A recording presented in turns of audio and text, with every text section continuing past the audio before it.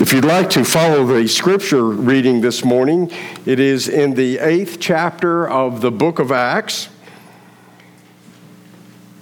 beginning at verse 4, and we're going to read through verse 8.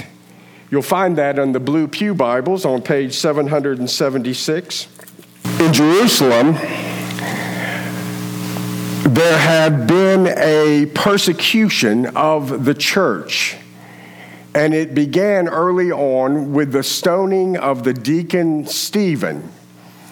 And he is stoned to death, and there's a great persecution that breaks out against the Christians there in Jerusalem, the first time since the church had been formed. And we read here, "Those who had been scattered preached the word wherever they went.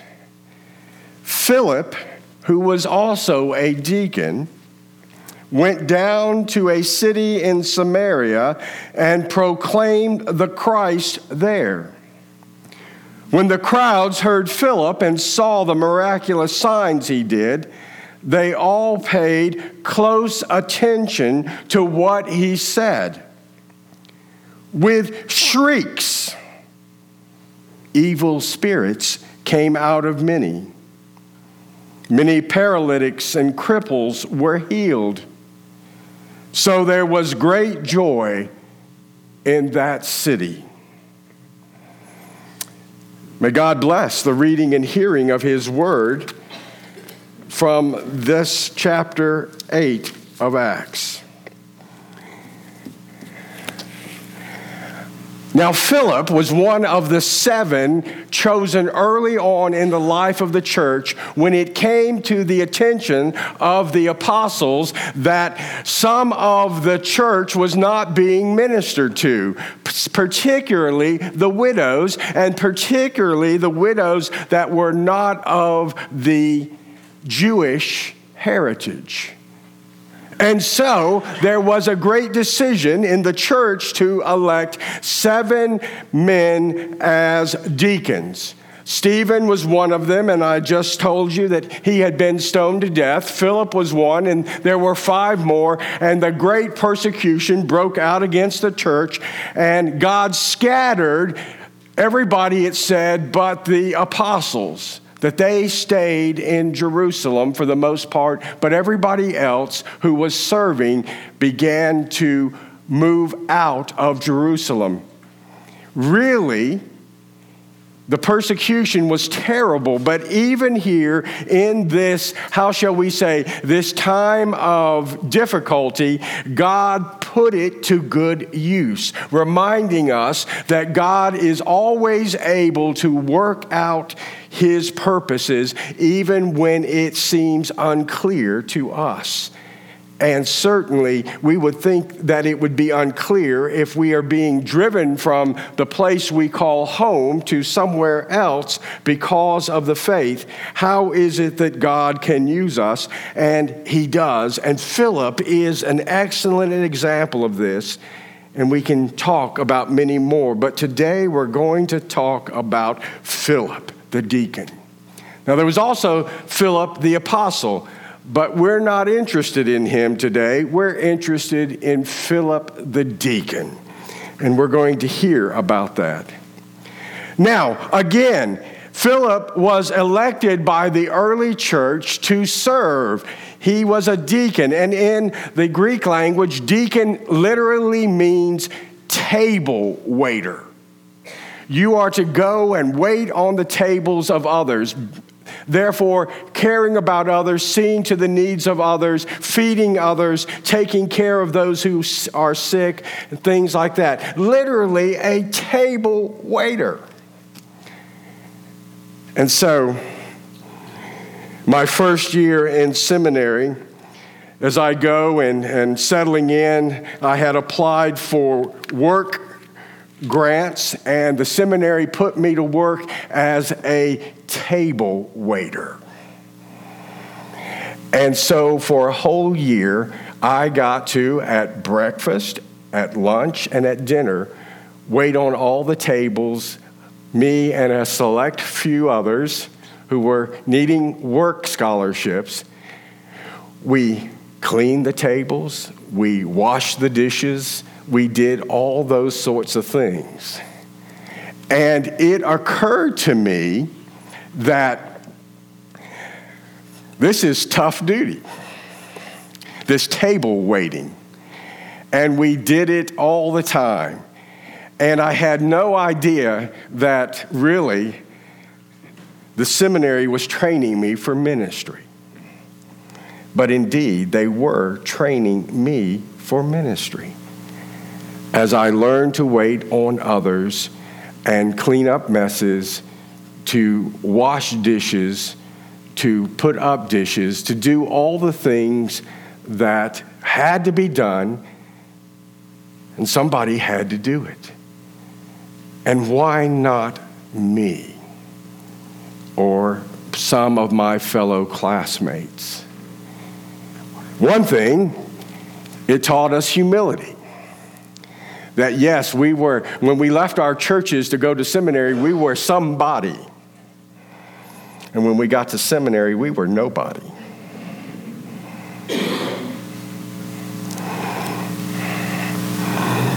It is a good thing. And so Philip had been this. He had been the working hands and the legs of the early church. He and the others, and they had been in training, but now this great persecution rose up against the church. And as they began to drive people out, Philip was driven out to Samaria. Now, Jesus said, he had told everybody when he had ascended up into heaven, he had told them, you're going to start in Jerusalem, then go to Samaria, and then go to the other places there around Judea and Samaria to the ends of the earth. And it is actually beginning here in this chapter that they're going out now. They are really going out. And so Philip, by the Spirit of God, goes up to Samaria, and there he begins to preach, and God empowers him. As Jeff told our children, God gave them the power of the Holy Spirit to do things and to strengthen them in the work ahead. And instead of hiding, Philip goes and he begins to proclaim the word. And he's telling the good news of the gospel of Jesus Christ. And along with that good news, he is doing all sorts of things, miraculous things in our eyes. He's casting out evil spirits. He is healing the sick. He is bringing renewed bodily strength to those who are crippled. There is a great power that is working through him. And here this man who had been elected to wait on the tables of the church is now, by the power of God, preaching, proclaiming the good news of Jesus Christ. Well, Philip doesn't stop there. He goes on and he continues his work there in Samaria, so much so that the apostles hear about it. And they go up, some of them go up to see what all is going on. And they are amazed at what God is doing through this deacon, Philip. And they praise the work, and they praise God for the work he is doing. But God is not alone yet and not done with Philip. From Samaria, God sends him down the road that goes from Jerusalem to the Gaza, and there he meets an Ethiopian eunuch, the treasurer of the Queen of Ethiopia. He's been to Jerusalem to worship. He's going back, riding in his royal chariot, reading from the book of Isaiah, reading it aloud. And Philip is walking by his chariot. And he's listening to what the eunuch is reading. And he is emboldened to say, by the way, up there, do you have any idea what you are reading? No, I don't. I need someone to explain it to me. And the eunuch is reading from the 53rd chapter of the prophet Isaiah, the suffering servant chapter. And he invites Philip, a man he has never met before, a man he has only seen walking by his chariot. He invites him up, and Philip begins to explain to him the scriptures and how they point to the risen Jesus Christ. And after a while, we are told that the eunuch says, well, look, there's a stream with water. Can't you baptize me right here? And they get down from the chariot, and Philip, the table-waiting deacon, baptizes an Ethiopian eunuch, an official of the royal court, right there on the side of the road. And the eunuch goes on. And to this day, the Ethiopian church traces its history back to Philip and this eunuch. Because the eunuch took back the gospel to Ethiopia. A eunuch who had never heard the gospel, who was a royal official, learns of the Lord Jesus Christ, and his life is transformed. And he goes back, and a man who was just a treasurer is now a missionary. And how is it, 2,000 years almost removed, that now even our congregation for the last many years has sent members to Ethiopia to stand by Christians there, to work as missionaries on the grounds of an ancient people and soil? We are amiss when we think that God cannot use us as missionaries.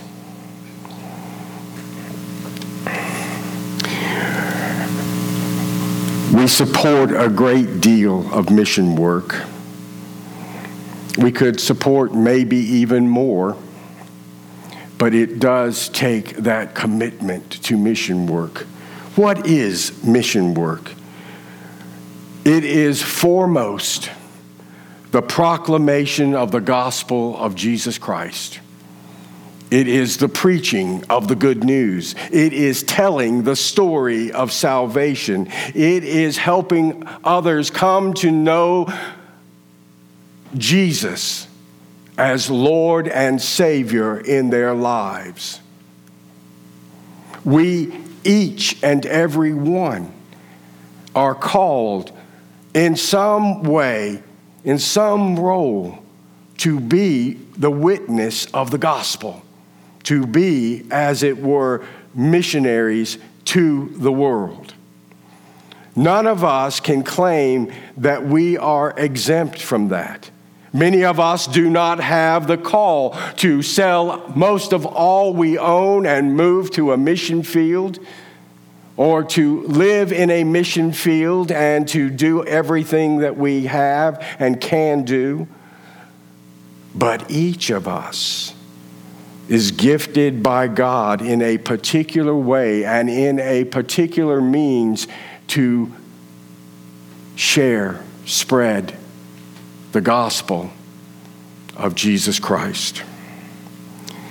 So mission work is first and foremost the proclamation of the gospel. But mission work is also the demonstration of the gospel. It is just not word alone. It is action. It is feeding. It is watering. It is healing. It is teaching. It is fighting evil and sin, not just within the bounds of the church, but in the communities and in the world.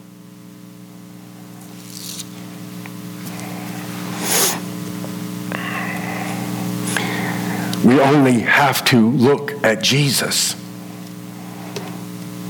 and the many facets of the gospel to see that it is true. Jesus healed the sick. Jesus fed the hungry. Jesus fought evil. Jesus gave living water. Jesus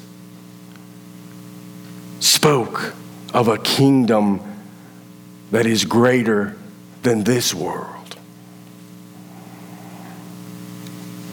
Jesus taught forgiveness. He died to make it happen. This is the work of mission. It takes place in many different countries around the world. We think just about every country of the world has Christians and Christian missionaries in it. But one or two people is not enough. 3 or 4 people is not enough. It takes the effort of the whole of the Church of God. Faith Presbyterian Church is but a small portion of that. But though we be a small portion of that, we are called to be significant in the portion that we have.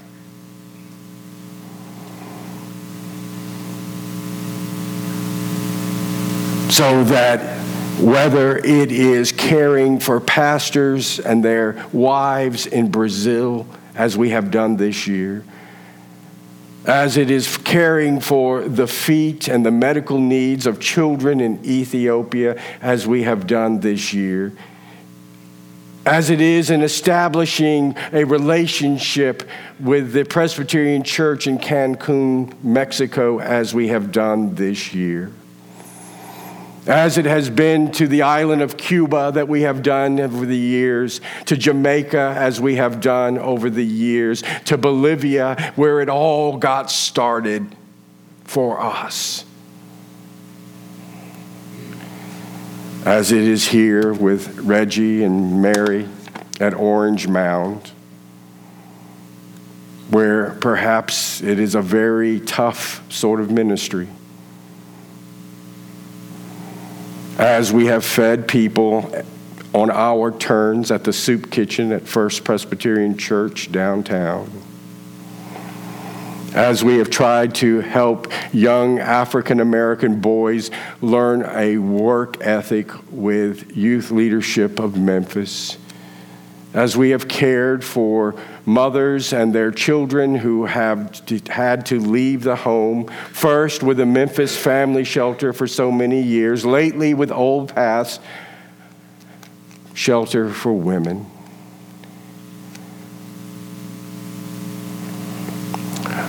Whether it is helping church planners plant new congregations in various towns and cities, and perhaps that has been one of our most weakest links of all as a mission congregation.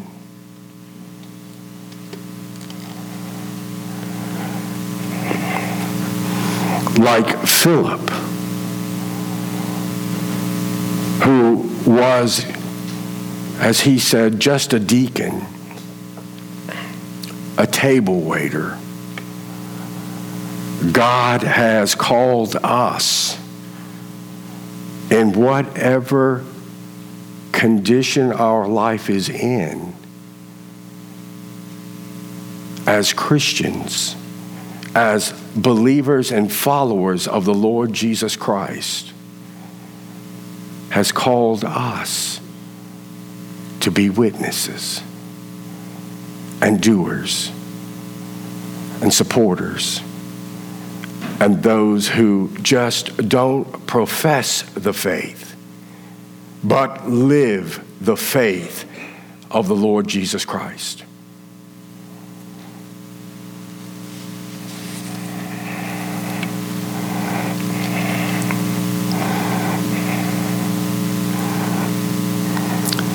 So what is accomplished when a congregation, its members, its denomination, its focus practices both the internal and the external nature of the gospel? What happens is that it changes lives. It brings hope. It instills faith. It demonstrates love. It makes us to be faithful followers of the Lord Jesus Christ.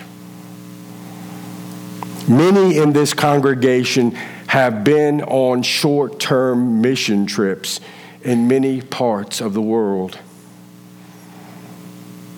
We have sent missionaries from our congregation, Craig and Mary DeLille, who have been in Brazil now getting close to 20 years. We support others. We participate in the ministries here. This weekend at the Presbytery meeting of Central South, we heard about mission work and the continued work of how our denomination is reaching out to unchurched lands in the Middle East that are predominantly Muslim. And we are hearing of more and more Muslims who are coming to know the Lord Jesus Christ.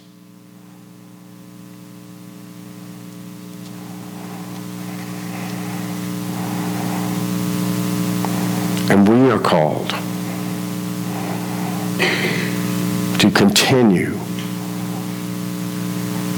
this practice, this tradition that we have now established here in our churches.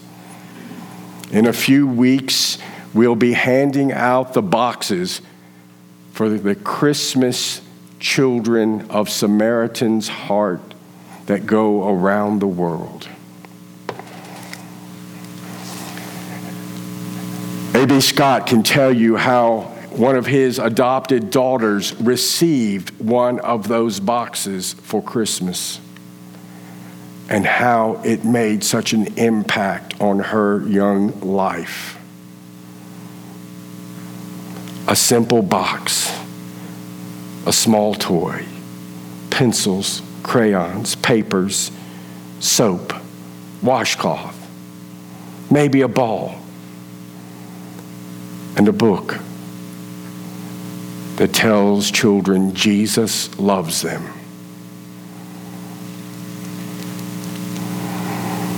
Missions has many forms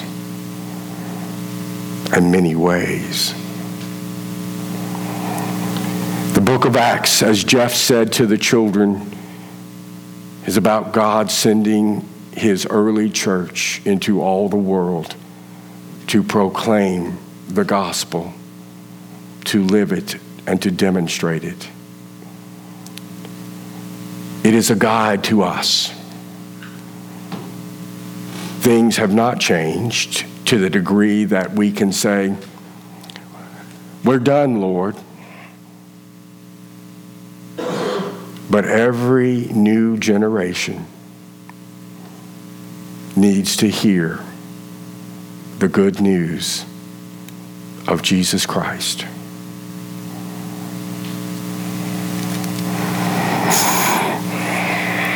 So what shall we be? Shall we be those who have said, we have done our part?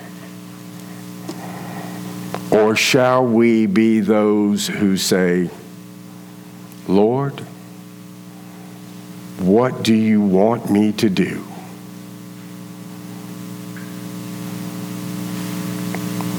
Let us be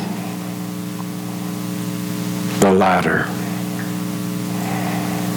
that we will prove faithful to the calling and the commands of our Lord Jesus Christ, to go into all the world, to begin here at home, and to reach all those who are in need of the gospel of Jesus Christ. Amen.